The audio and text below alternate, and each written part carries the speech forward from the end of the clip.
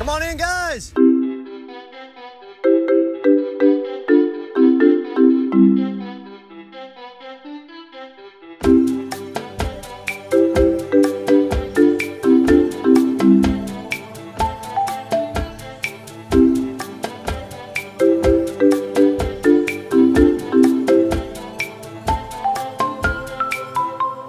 I'm sorry, I don't talk Lammer. I'm supposed to talk Lammer to you.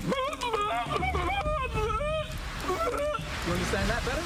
Matt Hamage and Jared Sundin here for another episode of Talking Llama. And before we get into our season rankings for this episode, do have a little bit of some somber news to go over off the top here. Sunday Berquist from Millennials versus Gen X. She passed away over this past weekend after she was diagnosed and later beat breast cancer.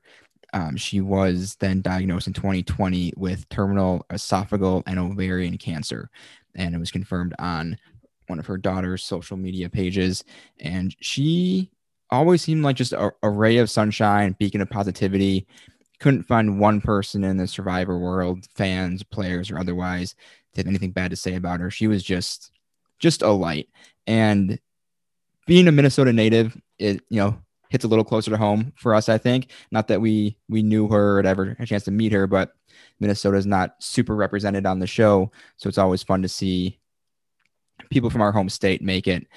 So we're very saddened to hear the news. The Survivor world is better off for her having been a part of it, and our heartfelt condolences go out to her family and her loved ones. And there's really no good transition from that. So we'll just go into it then. I will say we will not be getting to talk about our season for a while here because it's one that we both liked a lot, and that I think is in part because of the great cast that she was a part of too. So absolutely, yeah, that's looking forward to it now. And yeah, I echo everything you said. All right, so moving on to the seasons. We're on our 25th best season. 2011 season 22, Redemption Island. Boston Rob finally gets his win. My 23rd, Jared's 24th. And I think the rankings kind of say it all. It's good, not great. I think a lot of your enjoyment of this season will come off of how much you like watching Boston Rob just run circles around these newbies. I think back, it's not a perfect example, but there's always the question every year of, can Alabama beat the Jets or whoever the worst team is in the NFL? And this is like, can Alabama, or even like, can the Gophers beat the Chiefs, is kind of what this one turns out to be. And the answer is no. Not without a little bit of luck. And I enjoy watching. I mean, I like Boston Rob a lot as a player. Very fun, strategic player. The way he plays the game, and watching him just dominate the game from that perspective, even though he was playing against people way beneath him in terms of ability, still fun to watch it happen. And that's why it gets as high as it is for me. Still not all that high, but I can see where those who have it a lot lower, I can't really argue with their points. I just enjoy the parts that they probably don't like as much. Yeah. I liked a lot of things about the season. I like Boston Rob too. I would say that, yeah, the experience was just not really even fair. Watching it on an episode by episode basis where, he recognizes certain trends that happen in the game. He knows how to set himself up for success as the season goes on. A lot of people seem to not really be thinking that far out. And obviously it helped him to land on the tribe that he was not on, not just with that cast. We saw how it worked out for Russell, and, Boston Rob could have seen a similar fate if, the cards had been dealt a little differently there. But yeah, I was glad to see him get the win for sure. And it kind of cemented his legacy in a way.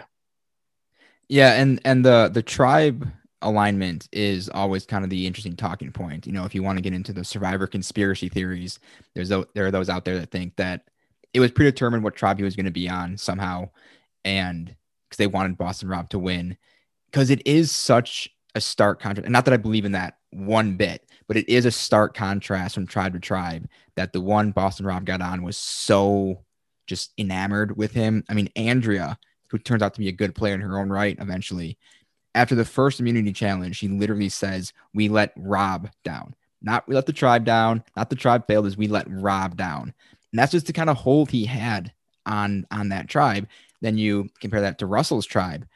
And everyone aside from Krista and Stephanie were like, yeah, we need to get him out sooner rather than later. We'll hold on to him for a few votes, a few days, use his experience, and then he's gone. And there was really no arguing back and forth with the decision to oust Russell or the decision to keep Rob. There were people who kind of fought against it a little bit, but not to the extent that Russell's tribe did. And so it does kind of feed the fodder, if you will, that there was maybe something going on behind the scenes. I can see where someone might think that. I just don't buy into any of that production. It would be a lot to at set all. up. Yeah, because you can set up the tribes that way if you want, but then to nail it 100% the way you want it to, that I just don't really see that as a viable thing that happened. But it's one thing that gets mentioned fairly often when it comes to this season. Yeah, I could see how people would think that, but it's just so when when you're leaving it up to 18 people to get one desired result in the end, a lot has to go right. So I'm with you. I don't really see that being the case. Yeah.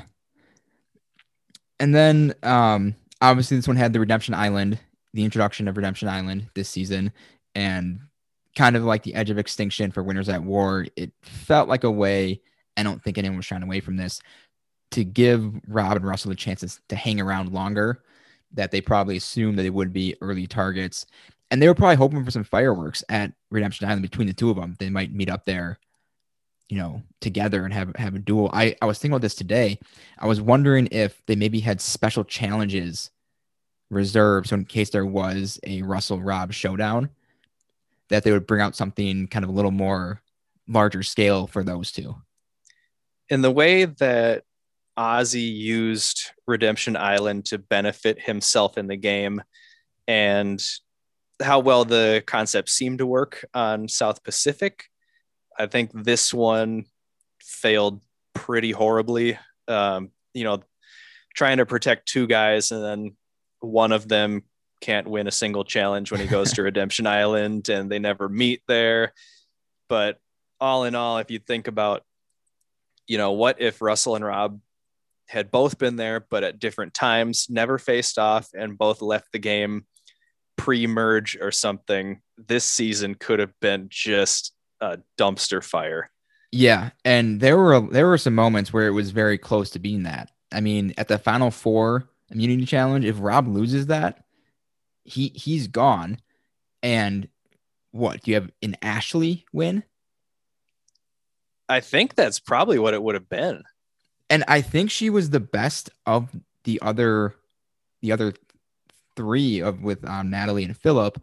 But how uninspiring is that for a finish to see Boston Rob just dominate from day one, and then you see one of his little minions take the win.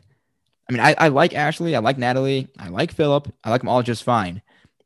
But as a winner, that would have plummeted this season in the rankings. Yeah. It's almost as bad as if someone from Redemption Island would have won. But it honestly, might not be that different for the end result. At least it would probably drop for different reasons, but the end result, at least for me, and sounds like for you too, would be pretty similar. I will say the Redemption Island thing was fun, giving us a glimpse into Boston Rob's just evil genius mind, where he sends Matt there, Matt comes back, sends him right back, and really just in that way, Redemption Island showed you how hard Boston Rob was playing the game. It was fun to watch Matt's journey too, where he went on a streak and you're kind of starting to root for him, and comes back in the game and then gets put back in his place, and you realize who's in charge. So that was, in that way, I will say that it was pretty fun to watch. Could have been worse. And yeah, other than that though, wasn't a huge fan of how Redemption Island worked out here. Yeah, the Matt thing, you beat me to the punch of bringing that up. It's just so brutally hilarious. I mean, he comes back, he's excited to have another chance. He's going to give the tribe another shot, and then just gets sent right back. I don't have the clip lined up, but he has a quote when he gets sent back, and it's so sad, but it's kind of funny. So this is Matt after he's voted off again. I like these people. I want to be friends with them, but they don't want to be friends with me. And apparently, I'm just not very good at this game of Survivor. We can't all be.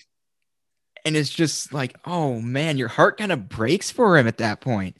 It's just brutal. He gets so defeated just mentally on his time out there, and you do have to feel for him a little bit with going through what he did. Especially, yeah, he's just such a pure innocent guy coming into the season. It's not like he was super scheming. I mean, Rob targeted him at first because he congratulated the other team on their win, which, yeah, don't do that on Survivor. Don't do anything that's going to make you stand out in any sort of negative way.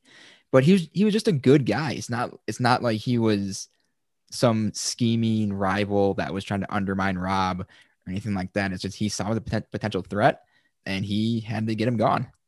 I remember David on the other tribe when Rob did that. That's when he really was sold on Rob for the rest of the game too. And I think he ended up making a speech in Rob's favor. Which was kind of funny because I doubt that really had any effect on the vote. I don't think anyone was going to vote for Philip if that speech hadn't happened. No one was going to vote for Natalie under any circumstances. Hey, whoa, Philip got Ralph's vote. Right, but that was probably set in stone. That's one of the set in stone. That's one of the funniest final tribal votes, I think, of all time. Phil with an E on the end. Maybe it was Philly. Still spelled wrong, but at least maybe phonetically that's what he's going for. Yeah, that vote was something else. But yeah, I mean, Rob, he's the story of the season, except for our good buddy Philip. And watching this again, I felt bad for Philip. I really did, because looking back, I'd forgotten how useless Ashley and Natalie were around camp. And that's going to set anybody off. And then if you're already prone to maybe expressing that anger a little more, or if you got a shorter fuse, they did nothing. And Natalie was 19, Ashley was early 20s. It's kind of par for the course for someone that young, especially for Natalie. But I think Philip was kind of rightfully upset with them, and then probably didn't handle it exactly in the best way. But he got a lot of crap, I think, unnecessarily. And I wish he'd gotten a better draw just on the whole experience, because he seems like a good guy, and he got ragged on pretty hard. A lot of it he brought on himself. He's definitely very eccentric. He's talking about different spirits and talking to his ancestors and wearing the feather in his little bandana. But still, I think they were a little harsh on him. All he wanted was a scoop of the crispy.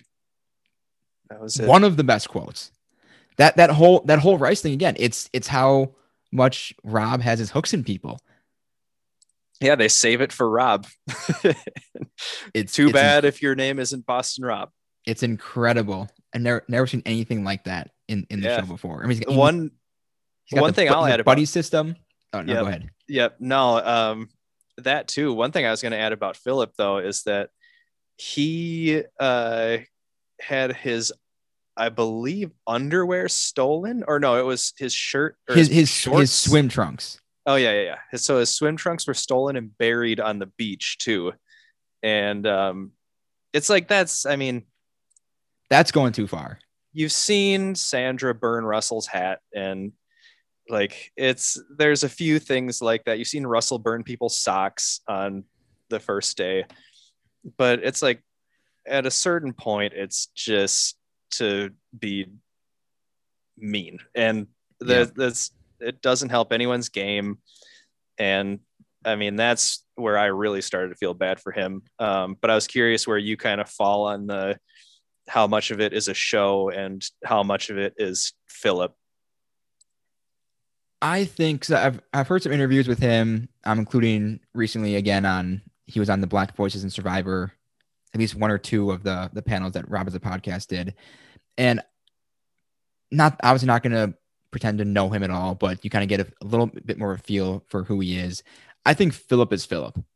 And when you're out there kind of stripped to the bones of who you are, and you're out there basically alone, everyone is alone in some sense on Survivor because you're with a bunch of strangers, that your eccentricities, I guess, are going to maybe expose themselves more, because he got so angry at some points. I don't know that he was doing that intentionally for the airtime. I think maybe some of the quotes, some of the spiritual things, he maybe hammed up a little bit because he thought it'd make a good confessional. But I think for the most part, Philip is Philip, and at the end of the day, that's what you're going to get. Okay, yeah, I think at least the feather and some of the things reminded me a lot of Coach 1.0, where it's like Philip saw this guy and liked a lot of what he did and tried to play it up in his own game, but it was very different from Coach 2 in a lot of ways. So I'd probably lean like 80-20 for how much of it was himself and how much of it was putting on a little bit of a show. But one other thing I want to mention about Philip was right before a challenge, Jeff asks which tattoo Philip is bringing to the challenge, the lion or the gorilla, and Philip goes, both. Those are some great moments, the lion and the gorilla explanations. I think that's a moment where he realizes what he's got. Like, I think he believes 100% the mentality behind the tattoos, but then he realizes, oh, this is going to be awesome to hear. Then he'll build it up a little bit more than maybe normally would have. Yep. But I think anything else to add on Redemption Island before moving on to our second chance players for that season? No, I think that's good for me. Yeah, well, let's take a look at this cast for a second. All right. So if you want to review, I've got Matt. I think it'd be fun to see him back, get a little redemption himself, although he's a semi-successful actor now, so I don't know if he would be up for that. I did not know that. He's on Riverdale, which I'm sure you tune into every week. Twice a week. I like to watch the episode and then rerun it. Sounds about right. I would say Grant. I think Grant would be fun to have again. Definitely Stephanie. She definitely showed some acumen for the game and was just unfortunate ultimately that she got paired up with Russell, that with the tribe she was on, that just kind of said, oh, yep, you're definitely a target. But she was feisty. She was smart. She was a little conniving. I think she'd be fun to have again. And I would say Natalie and Ashley.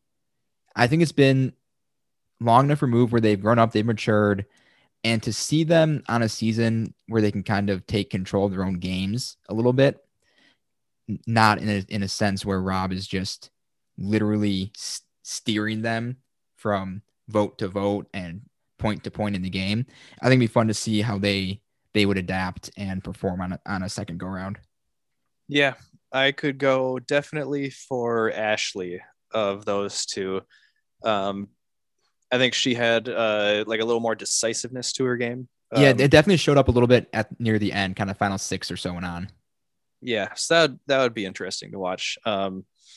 Just looking at this cast, I'm realizing how young everyone on Rob's tribe was. Yep. And that seems like it may have been a slightly intentional, but we'll move on. Yeah, I could go Stephanie again. Once Russell was out of the game, she was probably the one I was cheering for most on that tribe. So It'd be good to get her back. And then, yeah, I'll go Matt for sure. And that kind of revisits what you said about seeing people who now have prominent roles, or at least are, you know, celebrities in some sense, come back on the show and see how they play. So kind of get the double whammy there in terms of a good story and someone who we've seen on TV and other places. Yep. All right. And then as far as the players who have already come back, anyone that you want to see again, or have these people kind of gotten their Survivor experience done with in your mind? I want to see I know there's one that we're for sure going to agree on we can see back anytime. Okay. Yeah, I go 3 in a row for Francesca in the first vote. That would, I don't know whether I would laugh or just feel bad. It would hurt. Probably a little bit of both. It would hurt so good. I wonder if she came back, if the rest of the players would like take pity and be like, no, we can't do this to her again. Or if they would, could be. That'd be interesting to see that dynamic. Yep. The one we are both going to agree on, I actually don't know if we're on the same train of thought here, because I was going to go Andrea. Oh yeah. Okay. Yeah, 100%. She is one of our favorite players each. She's awesome. She's fantastic. She's played 3 times? She hasn't played 4, has she? I think it's 3. Yeah, I think it was this one, Karamoan, and then Game Changers. Yep. But yeah, love Andrea. Would never say no to her. Then I guess the 3 in question then would be Boston Rob, Russell, and Philip. Where do you stand on those 3? I'm good for all 3. I don't need to. I think we're moving kind of into a different era, and you know, they've already had so many moments, and I'd be fine if their Survivor careers were over at this point. But if you do want some extra Russell action, he is in a season of Australian Survivor, season 3, the 2018 season. He somehow makes it onto the Champions tribe for the Champions versus Contenders. But yes, he is on there. Provides some good fireworks. Okay. Well, I might have to tune in. If you're going to watch that, you might as well watch seasons 1 and 2 as well. So get on that, everyone. All right, on to the next season, our 24th ranked season, 2006, season 12, Panama, or Exile Island, whatever the official name is, won by Aris Buskauskas. Aris B. Yes, we'll go with that because I don't want to butcher his name more than I just did right there. My 20th ranked season, Jared's 23rd. A couple significant aspects here. First appearance of Exile Island, and it split the season into 4 tribes to start. What do you think about 4 starting tribes as a general idea? As long as you merge after about 2 episodes, I'm good with it, but really don't like it. Yeah, at face value. 4 is too many, and then you get into what you had just said, where if you do a swap or switch down to 3 or 2 pretty soon, but then you're jumbling up the story. You're getting these alliances on day or weeks 1 and 2, and then you're mixing them up. You're trying to follow the new relationships. It gets hard to follow, or can get hard to follow from a story standpoint. And if you don't know who people are teamed up with, or who's aligned with whom, whatever it might be, it becomes less interesting because you're just not really sure why people are voting with certain people. But yeah, 4, and you've got to then go to 4 different beaches. And with this season plus Exile Island, you either get very little of each tribe, or some just get cut out completely to focus on who's going to tribal or who's on exile. It's really hard from an editing standpoint, from a production standpoint, to, I guess, adequately or equally distribute the airtime. Not that they have to do it, 25, 25, 25, 25 for the 4 tribes, but it just adds more problems than it's worth, I'd say. But it's got my guy Terry, one of my first Survivor man crushes. Loved him. Obviously Shane. And the third reason why the season is quite good, or parts of it are quite good, is Suri Fields. Yes. You give me Suri, you give me Shane, you give me Terry. You got a great season based off of just that.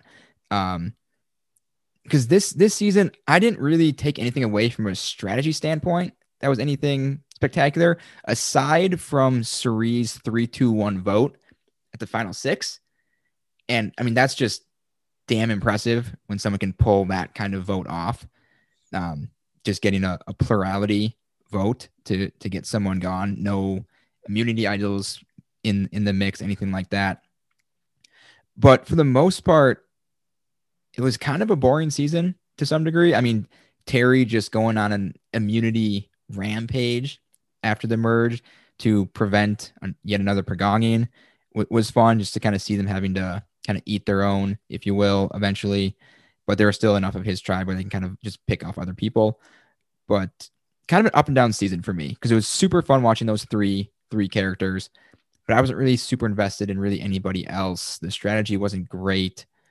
But you give me Shane being Shane, Suri being Suri, and Terry being Terry, and I'm gonna be in. Yeah, there was a couple other things that I want to mention. I think we have to mention Bruce. Very, very unfortunate situation for old Bruce, unfortunately. And I remember as he is writhing in pain from constipation, Courtney wanted to sing him a song. And he just says something along the lines of "stop" or like "don't." Oh, And Courtney. then he has to be evacuated from the game, and she rearranges his rock garden, and it's just that whole thing is just another disaster. But she was living on a different island. Yep. One of you said the 3-2-1 Suri vote was impressive. What sticks out to me the most is that tribe went to tribal council. The older women tribe went to tribal council first, and Suri at that point, all anyone knew about her was that she was afraid of leaves. And she was calling Tina on their tribe the lumberjack lady because she was such an outdoors expert. And somehow she managed to pull off staying in the game and getting rid of apparently the only person on their team who knew how to survive alone. So that was one of my favorite votes. Number 1. Yeah, Suri is something else. And this is her first season and our first time talking about her.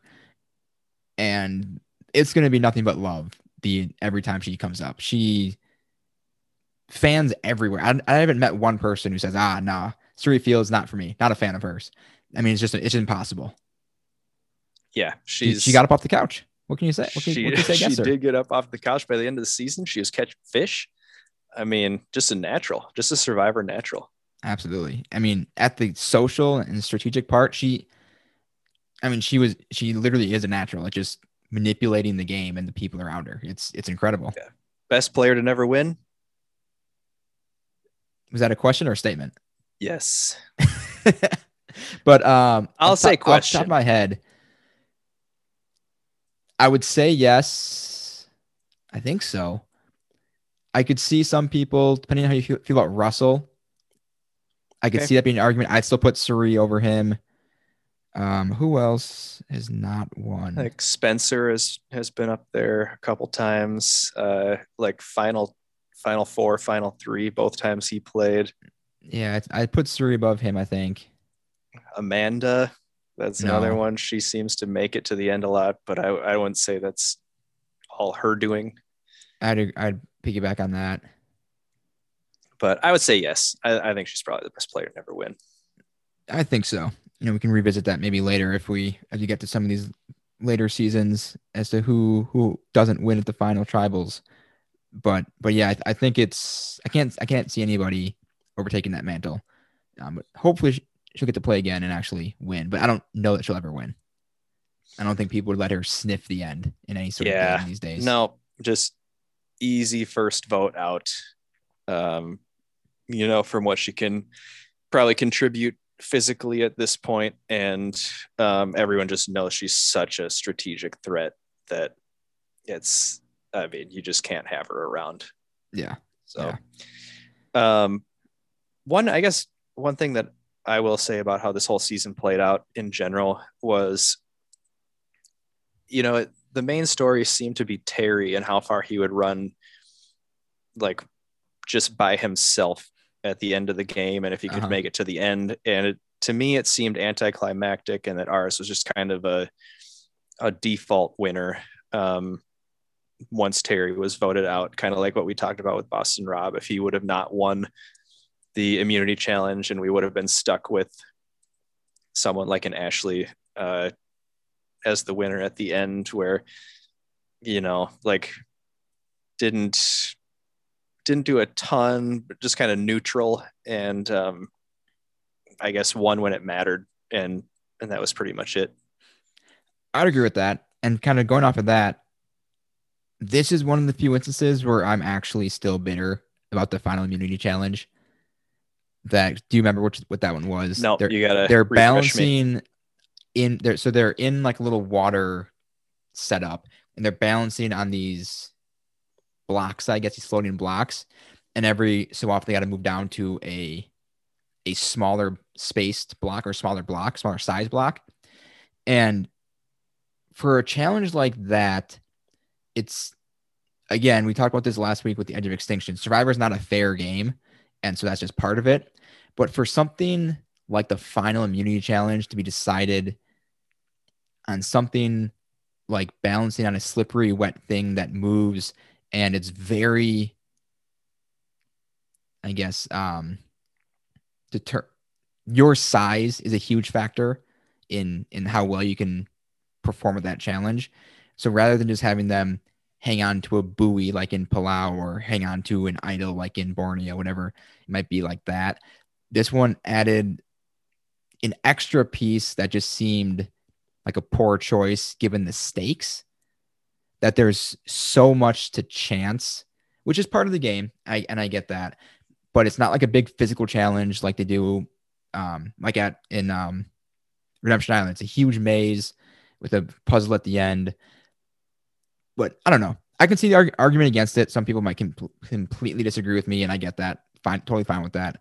But just for me, for being the final immunity, it just seemed like not quite the right type of challenge to use. Yeah, that's maybe the one spot you want a fire making challenge at the end to, if you miss out on the final immunity, at least you have a chance to work your way into the final three. But I'm not hating on the fire making challenge. I think it's got its good benefits too, as long as it's coming. But yeah, it's especially when you're going up against a yoga instructor in a challenge like that. Tough break for Terry, but here we are. Yeah, but such is life. All right, second chance for this season. Like Colleen in Borneo, this one's got a slam dunk, 100% yes in Shane. Agreed. I mean, he could have been on Heroes Villains. I was looking at the cast today. Not sure who we would have replaced. Randy maybe, but that's a pretty stacked cast, top to bottom on the villain side. Should have been. I don't know how he didn't make the second chance vote for Cambodia. That is still shocking to me, because every time you hear about, who should get to play again, Shane comes up. Do you want to see Shane play again? Yes, I want to see Shane play again. I don't know how he missed that. So Shane's got to come back. And then I would say Bruce as well would come back for me. And that would be it for me for a second chance for this season. I'm communicating with people not on this island. Shane's my only one. I don't know who else I would pick. Yeah, it's kind of an uninspiring cast. Yeah, I mean, we've talked about top heavy cast before. This is maybe the most top heavy. It's got 3 superstars and then a bunch of other people who were there. Yeah, if you want to add anyone, there's definitely some explosiveness between Shane and Courtney that could be fun to revisit again, but I don't need to see her for a second time. No, I don't think so.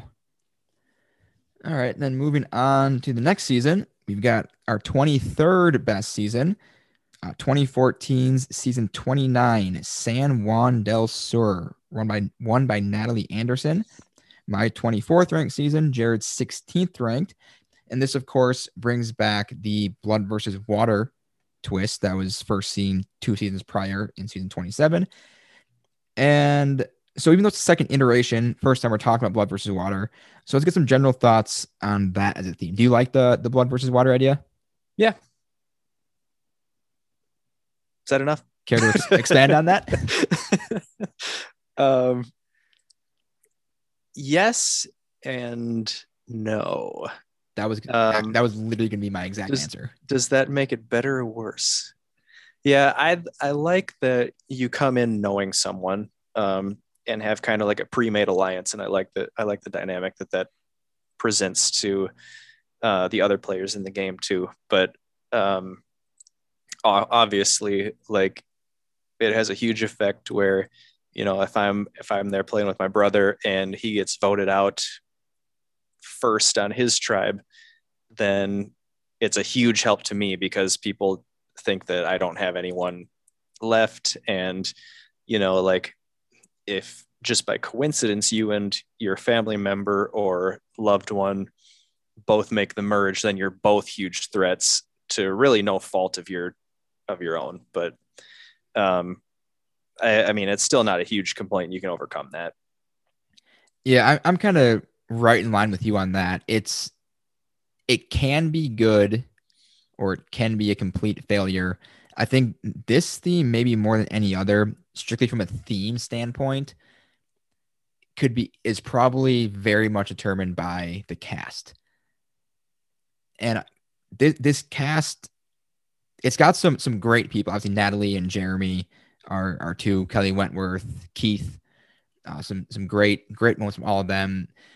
But the cast isn't one of my favorites. And I don't know. It's hard to just. I'm blanking on what words to use, which is a difficult thing to be going through when you're recording a podcast. It's all about words. So let me try to think out loud. Here, I'll talk some football. Yeah. Ooh, there we go. Just.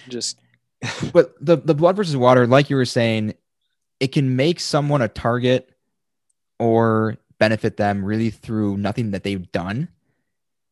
But it gives them motivation too. So like Natalie sees Nadia get voted out first, and she right from the get-go kind of goes on the warpath. She's got her mindset of, well, we're either gonna be the first or we're gonna be the last, and might as well be both. And so that was kind of a fun storyline to see. But the one thing I think that they really overdid it with, for the blood versus water theme, was the 1 versus 1 reward challenges going up against your loved one. It was very fun to start because you didn't know what was coming. I can't remember which way it went, if Jeremy or Val got picked first, but either way, you send somebody out and then, you're also going up against your loved one on the other tribe for this. That was a really fun way to start. But then when all of the reward challenges early on are 1v1, the rest of the tribe's not doing anything. It really, it saw diminishing returns very fast. Yeah. To be honest, I've seen this season one time.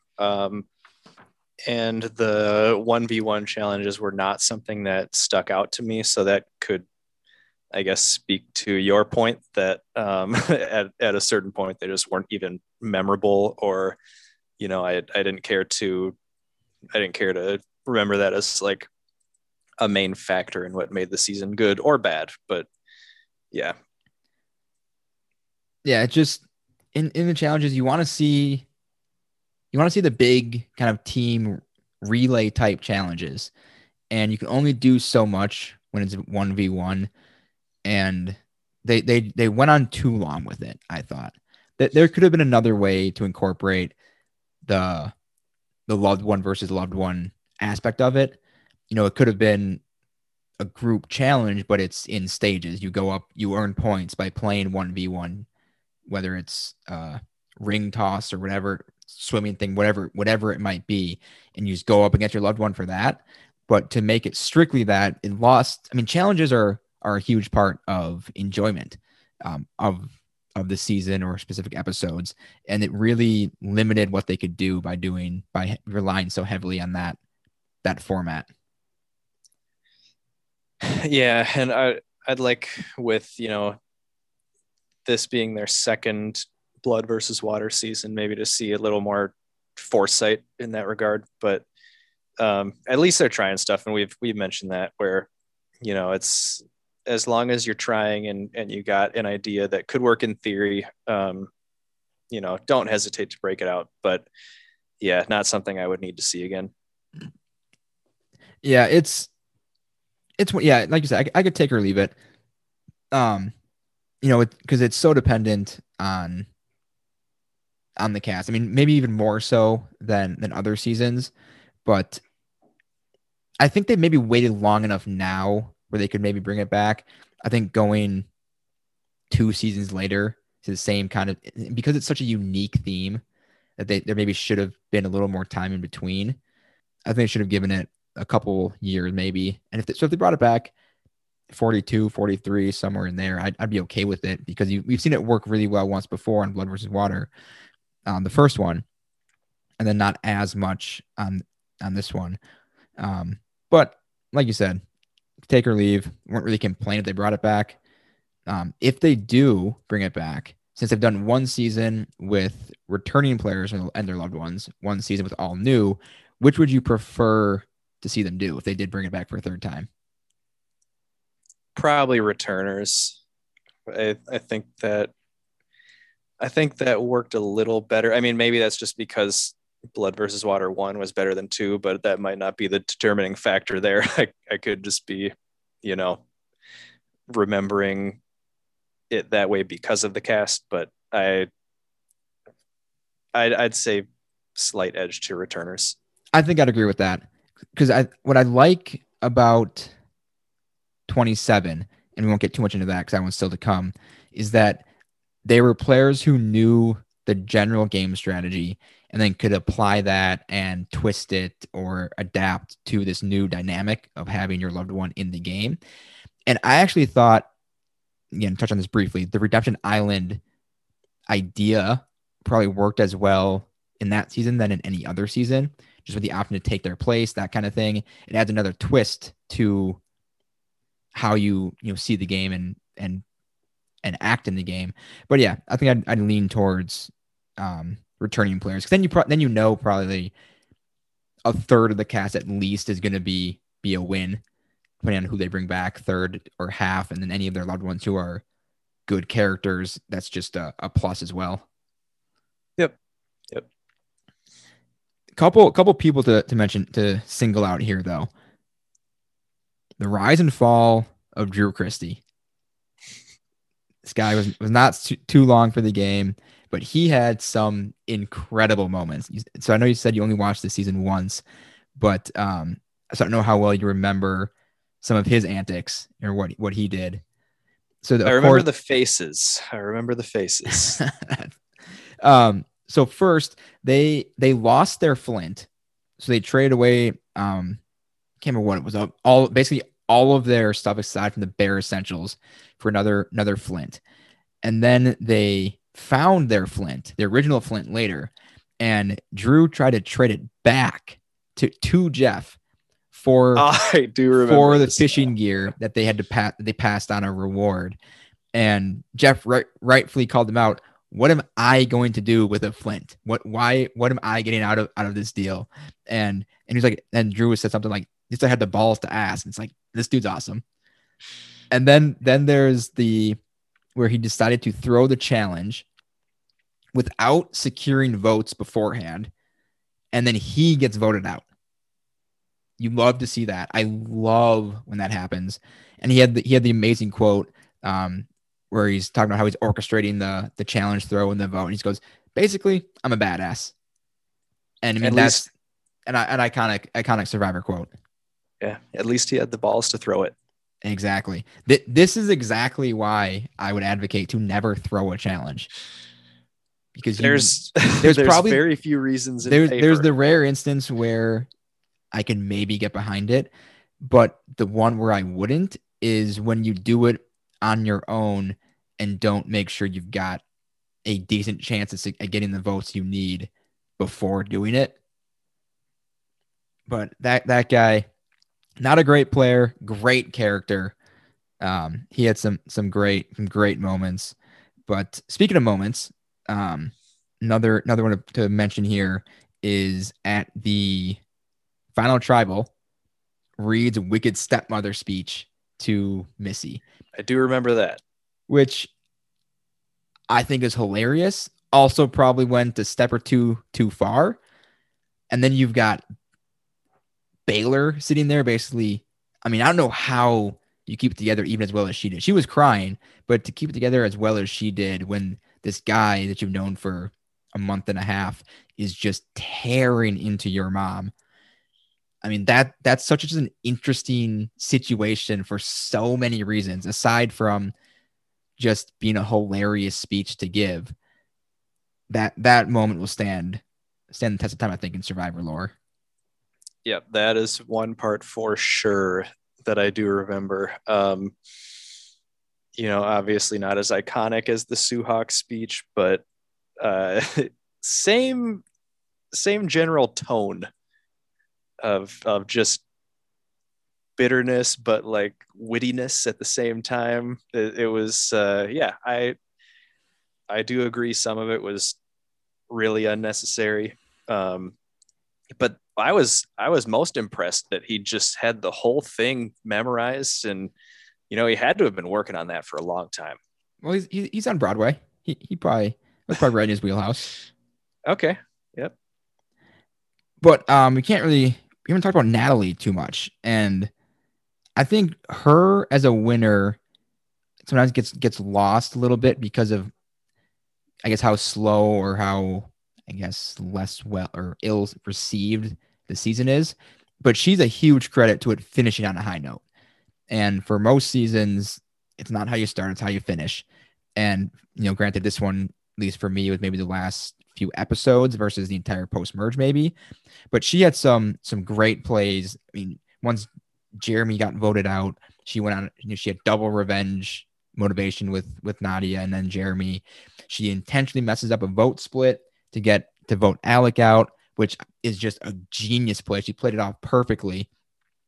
Because then also John is thinking, well, if she can't even get a vote split right, how can she even win this game? And then she gets John out. I mean, she played flawlessly at the end. So love to see the most deserving player win.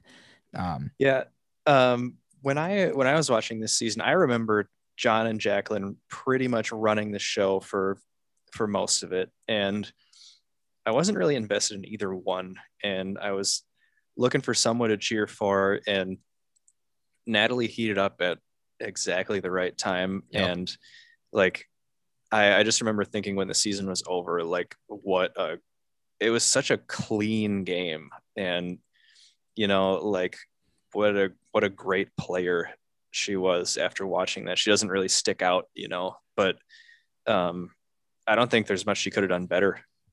No, I think her end game was maybe actually flawless. I mean, timing was so key there, and when to take people out. She timed everything perfectly, and she knew the moves to make and when to make them. It's an incredible finish for her, that's for sure. Yeah, definitely saved the ending of the season. And do we know how many votes Jacqueline got at Final Tribal? Yeah, I think she got a couple. I didn't write it down, but I can look it up real quick on online here and get the final vote tally. Obviously, she's going to get John's vote, but it would be tough for me to vote for anybody else with Natalie up there. Speaking of getting John's vote, it was 5-2-1. So Missy obviously got Baylor's vote. Yep. And then Reed also voted Jacqueline. And then Keith, Alec, Wes, Jeremy, and Josh all voted Natalie. I thought that Missy vote might have been Reed. That would be a good twist. It would have been, yeah. But speaking of that I think is one of the things that can make a Blood versus Water season a lot more interesting is if someone's loved one is already on the jury, do you use that guaranteed vote as a reason to vote that person off? Because I can't see any circumstance where a loved one is voting for somebody else at Final Tribal. I don't care if it's your best friend or your sibling, husband, wife, child, whatever it is. If I'm on a blood versus water season, I don't care what's happening. I'm voting for whoever I came out there with. Yeah. If you're not factoring that into your decision, I don't know what you're doing there. Yeah. So I mean, Missy and Jacqueline both ended up at Final Tribal with their loved one on the jury. And obviously there's only so much you can do at a point, depending on your position in the game. I guess talking about Natalie here and what kind of influence you have on this, that, or the other thing. But I do wonder how much that came into play and maybe some discussions that we didn't see on the screen in terms of, did they want to target them as soon as that happened just to get them off? Or do you, because I guess the other thing is, if they're both against you, then you know that's 2 votes you're not getting. Do you keep one on the jury and one off the jury to try to mitigate the damage? There's that factor too. Yeah, it's I guess that's part of what makes this idea such a good idea in theory. Like there's things that you wouldn't even think of when you're putting the cast together that will end up mattering at the end of the game, just Right. like layers on layers of, nuances. But yeah, I guess that also goes to what you said earlier, where like right now, after this much time has gone by, it might be cool to see another one. Yeah, I'd be for it. I'm not gonna say it's one of my most desired themes to come back, but I definitely don't think I would groan or complain if they announced that it was coming back sometime soon. As long as they have an Edge of Extinction with it. I'm kidding. That's not something I should even be joking about. Yeah, we don't need to joke about that around here. All right, second chance players. I would say Wes. I'd say Wes can come back. Val, absolutely. Those are probably the only 2 that I would say definitively yes. Then if you said Reed or Josh, Drew for the humor, I don't think I would argue. But for my actual, I want them back, I think Wes and Val would be my 2. Okay, I'd probably go Reed and Val. Yeah. That's what I'll say. Reed and Val for me. Moving right along, I think we'll have time to fit in our last 2 seasons. Might be a little longer episode, but I think we'll be good. Our 22nd best season, 2012's season 25, the Philippines. One of our bigger splits, tied with Borneo, I believe it was, as our 3rd biggest. Jared's 29th and my 11th. It'd be interesting to see where the discrepancy might come from. I know in our biggest one that we teased, that's still to come, I can probably predict where the differences come there. But this one will be interesting to discuss here. So this was the 3 returning players: Russell Swan, Jonathan Penner, and the Australian evacuee. Season of captains, if you will, of people who were medically evacuated. And we kind of touched on this in the South Pacific when it was Coach and Ozzy, but we're not huge fans of the 1 returning player per tribe idea. And I don't think the 3 tribes versus 2 tribes does anything to change that. Or am I right there? You are correct. Yeah. And I'm just going to jump into it. Go for it. I don't like Skupin or Russell nearly enough to, I wouldn't bring either of them back just based on maybe Russell for how he had to get evacuated. But I mean, Penner was really the only one that I would be excited to see again. And when you bring back captains and I only like one of the 3, it kind of sets up the season to be a little bit of a dud, especially if they're going to be focused on more than the other players. But also, like, being that I was watching this later than it aired, I had more information on one particular captain that kind of made it an uncomfortable watch, and you just spend most of the season cheering against him. And just kind of a weird season for me. I didn't particularly like any of the cast, other than, like Denise. I thought she was great, but curious to hear why this is almost in your top 10. For me, obviously the whole Scoopin thing aged terribly, to put it lightly. I really like how Russ was adamant about not being a leader, and then just immediately goes into the leadership role. And Russ, he's just got such a zest for the game and for life that I don't think he's that great of a player, but you can't help but just kind of get pulled in by his just positive attitude and his view on life and everything. And I love Jonathan Penner. I think I'd say yes to him for any season that they wanted to bring him back. Mm-hmm. He's one of the funniest and wittiest contestants that's ever been on the show. It's got Malcolm. Malcolm is a great character, pretty good player as well. And Denise is one of my favorite winners. What she had to go through, going to literally every single tribal council, and I think she won one immunity. So aside from that, and obviously final tribal, she was vulnerable every single vote. Every 3 days could have been the end of her game. And to persevere through that, just stay strong, get through all of it, that's just super impressive. And there's one quote that she had very early on that just kind of really speaks to her social and his personable skills, where if you remember Zane, he's got a bunch of tattoos. And Denise says in a confessional about Zane, talking about, I think, his tattoos and how she loves just kind of what they say about a person, how each one might have its own story. And she just says, if nothing else, I'm curious about his story. And that's just kind of the person where she's going to go through, she'll talk to you about whatever's going on in your life, in your head, whether it's game or otherwise. And she, I mean, she's a therapist, being a sex therapist is not the same as, depression or whatever it might be that some therapists would talk about, but the general idea of it's going to be the same.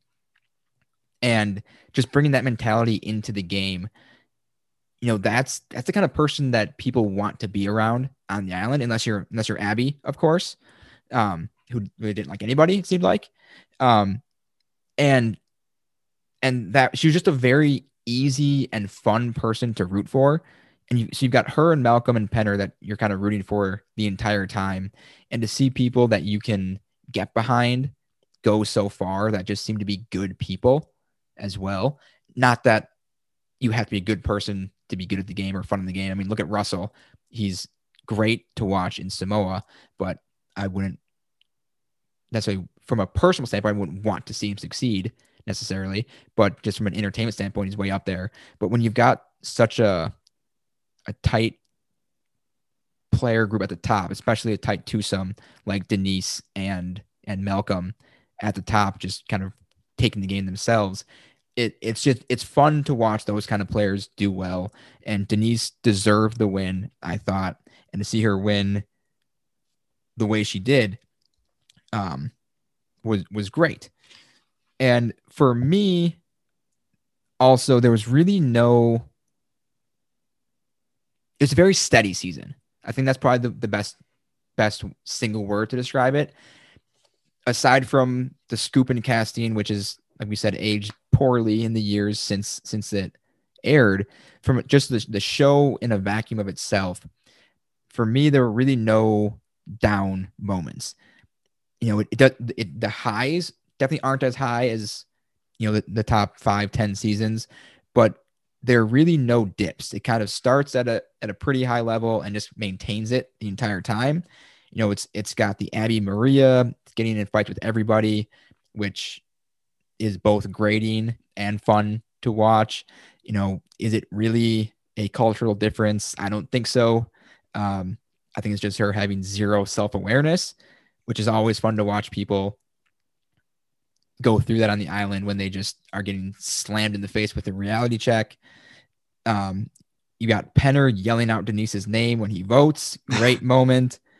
And you've got the loved ones participating in the challenge. I love when that happens. This is maybe we can get into a more extensive loved ones talk later on, but this is why I would bring a friend as my loved one, or one of the reasons why. Because if I wanted to win the challenge, I'd probably trust one of my friends more. But I love when the loved ones compete. It's a lot of fun when they're a part of it. When we get to heroes, villains, who knows when that could be. It's got the single greatest loved ones moment of all time. One of the true, and not just one of the greatest loved ones moments of all time.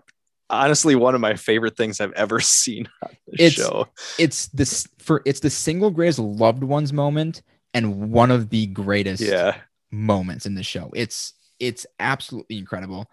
And speaking of good moments, I'll see where I've got this queued up, but we haven't talked about our guy, Jeff Kent. Both of us are big baseball players. So it was kind of a thrill to see him appear on the show. Was not expecting that one bit. And he was actually a pretty good player. A lot of the celebrities or athletes definitely vary in their game ability, but he was actually pretty good. He had a vendetta against Russell for some reason, or not Russell, Penner. He had a vendetta against Penner for some reason, which was fun to see play out. But he's got a great final words after he's voted out. And I think I've got it queued up pretty good here. You know what pisses me off? Because I think I've made about $60 million playing baseball, and I want this freaking $1 million in this game. And it's not even $1 million, it's 600 grand by the time Obama takes it. I'm a Game 7 World Series loser. I played in the biggest games in the world and the worst games in the world, but this just sucks. Get him back. Oh, it's great. Pulling in his views on taxes. Oh, what more could you want? It's a great sign off. The final words are kind of hit or miss. It's usually something very corny and cliched, and then he just goes for it. I love that sign off. It's one of my favorites. Yeah, and you saying that he was a pretty competent player. I think that's part of the athlete thing, is where you're just so hyper competitive that you can't just let the game pass you by. You're gonna be making moves and strategizing, kind of how you would, at your profession. So I'd definitely be in more favor of athletes coming on the show, and if they share their views on taxes when they get voted off, all the better. Oh, that was great. And a couple last things for me that I liked. There were just a lot kind of going off with the Denise story. There was a good amount of storylines to follow that I enjoyed. So like Lisa Whelchel, one of the finalists as well, star of the show Facts of Light. I don't know if you ever watched that on any TV or anything. I caught a few episodes here and there growing up. But she kind of went on a journey of her own of, is playing the game shrewdly or dishonestly. Is that going against herself? Is that okay? Just kind of seeing her grapple with that and kind of go back and forth on that was I thought was really compelling. Then on the flip side, you had Skupin, who had zero awareness of how the other players viewed him in the game. He was so confident, and I love seeing players like that. Like I mentioned just with Ave Maria, I love seeing people have the complete wrong impression of how they're viewed in the game, and then when it's just magnified at a final tribal like that, I love it even more. I don't know, it's just a fun season, good storylines. You can make the argument that there could be some other seasons that I might have 12, 13, 14, wherever that would go above it. But like I said, it's just kind of a steady season for me that doesn't really dip. And, it's just kind of good from episode 1 through the finale. I've got a few things in my notes. I know one tribal in particular. They're just openly discussing like strategy and their thought process. And Jeff at one point said it was the most entertaining tribal he's ever seen. Penner is negotiating. And then, like there were some points like that. But I think for me, it kind of came down to the end where it's a common theme for me where I want it to be really strong down the stretch. And, like, yes, in the final, if you look at the final 6, you do have Denise and Malcolm, but obviously to me, Scoop and I was cheering against him. Lisa, as a game player wasn't super compelling to me. Abby Maria was really, really draining a lot of the emotional enjoyment out of it. That's an accurate word to use. Yeah. And then Carter, not entirely sure what he contributed, but he's, I would have liked a few or a couple more people to be even remotely cheering for in that last group. And I'm obviously thrilled that Denise ended up pulling it off. Yeah, and one of the things that I value a lot in a season, and this will, I'm sure, come up in our next season in a minute or two here, is unlike scripted shows or movies, you don't have so much of the technical things to rely on. There's no, oh, that script was really good or the direction was exceptional, anything like that. So it goes for me off a lot of feeling when a season is over. How do I feel inside about it? And I just felt really good when this one was done. Yeah. And that one, obviously it's extremely subjective. It's completely subjective when it comes to that, but I just feel good. Denise is a lovable person. She deserved the win. You'd like to see someone like that be successful, and it just left you with a good feeling at the end. Yeah, and I think if I were to watch this again, which I probably will be doing pretty soon, I think I will take more enjoyment out of it knowing that Scoopin doesn't end up winning the season, because that was just kind of one of those weights that was hanging over it for me. And, yep, no, I can see that. Yeah, so going in with an open mind second time through, and just listening to some of the points that you talked about, I could see myself liking it a lot more. Okay. And speaking of second time, we've got our second chance players for this season. I would go with Jeff Kent, obviously, as we discussed. I would say RC. I thought she showed some flashes early on before Pete's interesting word. Devious plan there, which I actually really enjoy. And Pete as well is one that I would like to see come back. And I would actually say Artis as well. I enjoyed his time. I think he'd be fun to see back. Yep. Yeah. I thought I was going to say RC as like a sneaky pick, but you beat me to it. Yeah. Would like to see her back. Kent for sure.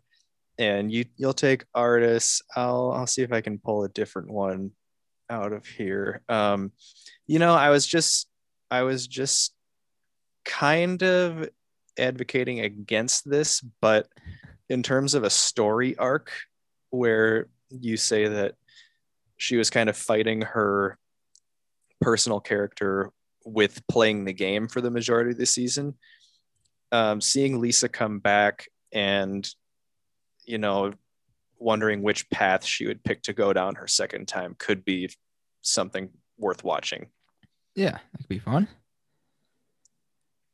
Okay, that'll move us on to our last season for this week. And this is it, folks. The biggest split of the 40 seasons. And if you remember when we announced the seasons last week, you'll remember which one this is. 2005, season 10, Palau, won by my guy, Tom Westman. This is my number 9 season. And 22 spots down, Jared has it at 31. I'm not budging on this one either. That's fair. That's fair. This is all opinions. So I think in the general public, you probably differ more than I do. So let's have you start off and tear this one down and see what I can come back with. It was boring. Is that no more? Okay. So you can lead at that if you want. That's how I'll lead. But I mean, yes, it was new to see one tribe just get completely torn apart. The fire making challenge between Bobby, John, and Stephanie was unprecedented.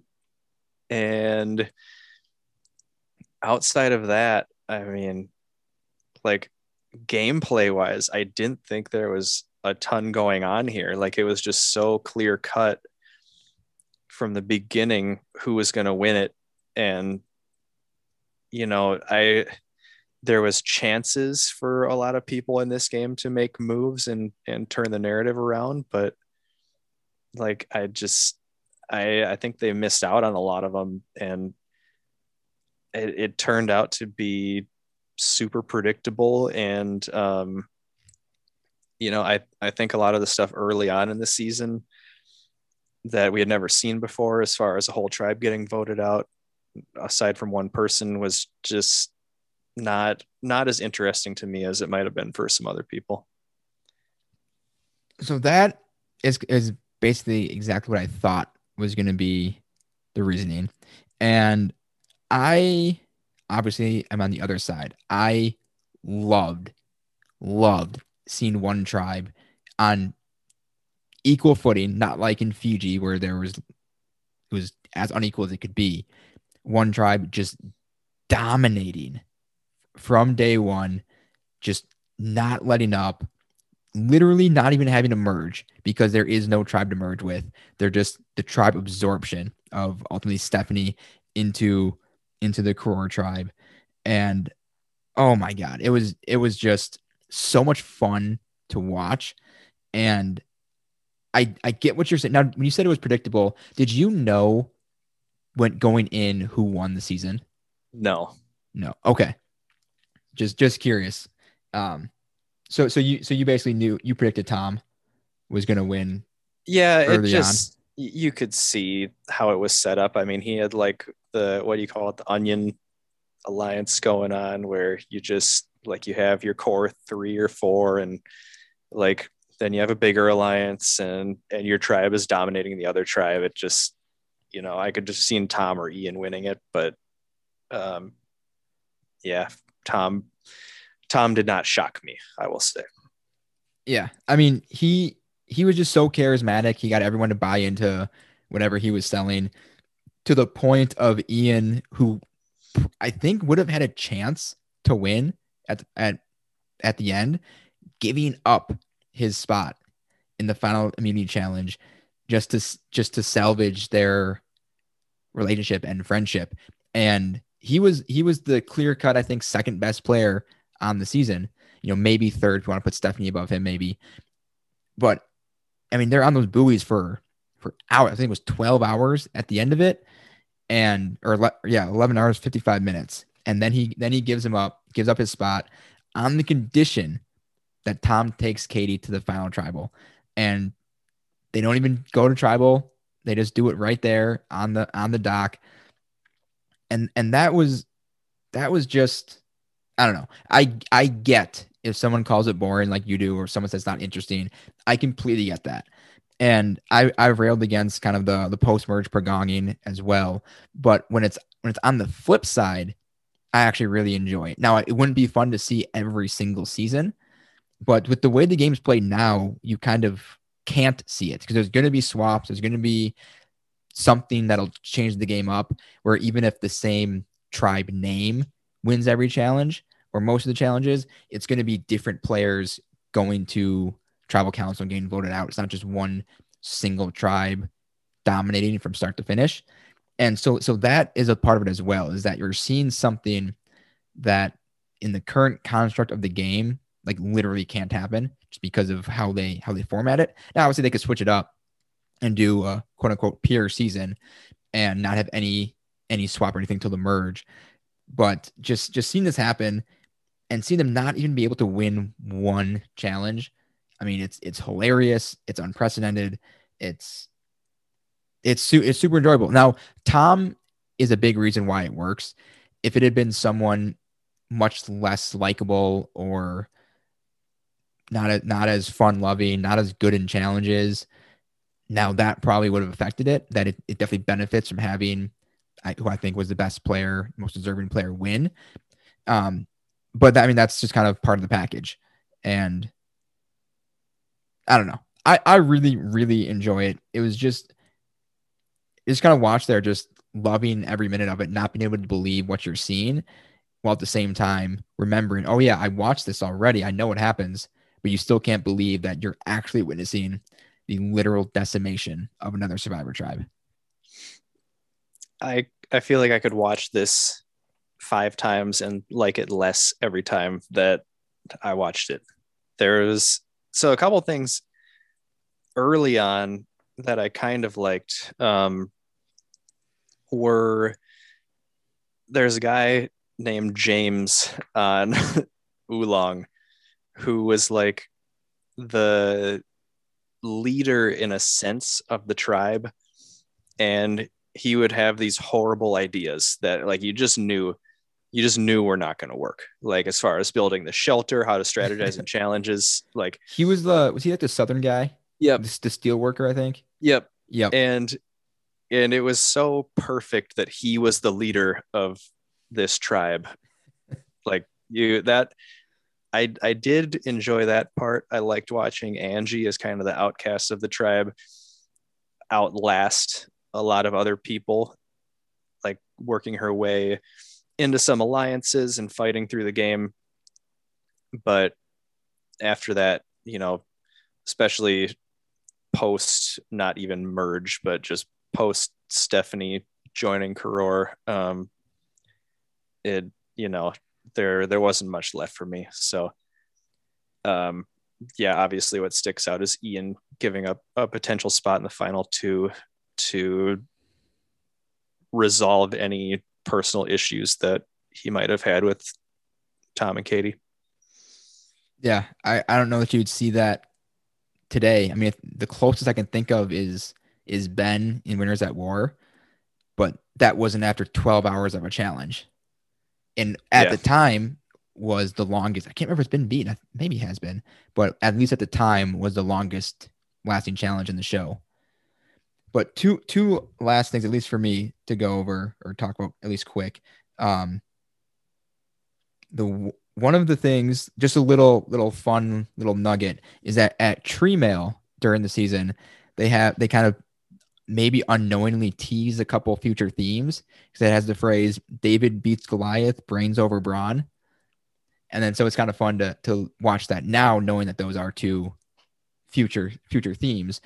But can't talk about Palau without talking about that opening twist, which this, as much as I love this season, this is one of my least favorite things Survivor has ever done. And if you're not familiar or don't remember, they had what they love to call the schoolyard pick to determine the tribes. And they were tribes of 9, but there were 20 people, meaning 2 would get left behind. And by left behind, in this case, it's not like Tocantins, where they just get a free helicopter ride to the camp. They are full on eliminated from the game. Thanks for playing. And I don't know. I can't understand the reasoning. As much as I hate Edge of Extinction, Redemption Island, the Outcast twist, Medallion of Power, someone can make an argument to me in favor of those, and I can say, you know what? I disagree with literally everything you're saying, but I can see where you're coming from. I cannot see any argument for this twist that makes a lick of sense. Yeah, it just doesn't track. It's this is completely unfair. I'd even call it uncalled for. I don't know that I would ever watch the show again if I got on Survivor and then didn't get picked for a tribe, and then that was just it. I'd be furious. I don't even know how I'd react. Not as well as Jonathan and Wanda did, that's for sure. Yeah, you wonder how much like paperwork they had to fill out and just waivers and all this stuff Stuff with their jobs and families. Because at least I don't know if things worked differently back then, but now you'd be at Ponderosa. You're not just going home. You're then stuck. Not about stuck. You're still essentially on vacation, but to go through all the hoops and auditions and all of that, to then just have your game ended like that. It's indescribable how dumb that was. I'm beyond glad they've never gone back to it. As far as I know, they've never even considered it again. And that's just a good thing. But Yep. Very unfortunate. Yeah, the words or the phrases that I would use are waste of time and embarrassing. Yeah, so it's like you're just, by bringing these two people out here, you don't know who they are ahead of time, obviously, but you're just wasting their time and embarrassing them. And it's, like you said, there's really no logical reason we can see to even make that a part of the season. Yeah, I can't. I would love to hear an argument for this twist just to see what. How was it pitched in the conference room? Or even someone now who watches that season for the first time and goes, I love that twist. That's awesome. I would love to hear an argument for it just to see what points could be made in favor of it. I'd be fascinated to hear a legitimate pitch for it. Well, yeah, if anyone listening has that as the case for them, please we're all ears. We're all ears. All right, let's hit some second chance players quick. For me, I've got 3. Ian, Kobe, and Katie would be my 3. I'll go Ian for sure. I'll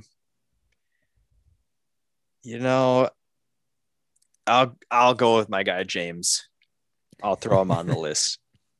And then let's bring Wanda back too. I think she'd have a huge welcoming. I would hope so. Also because for any Rob Has a Podcast listeners, she was the inspiration for their song parody contest, the Wandoff. I don't know if you're familiar with that one at all, Jared. No. So there'd be a section of the Survivor fan community that already loves her in that sense. So there would be some people who would be beyond thrilled to see her come back. And I could get on board with Wanda. All right, so that'll close it out for seasons 21 to 25. So another 5 coming your way next week. This one, I think this will end up being our longest episode yet. So we might, as we keep teasing and then never doing, might be getting to the point where we will split these up. But again, we'll call it on the fly. Maybe for the top 5 or 10, we'll intentionally break it down, maybe 2 episodes or 2 seasons per episode. But just keep in mind that for the next couple of weeks, we may start with the plan of 5 and then go down. But again, we'll just take it as it comes.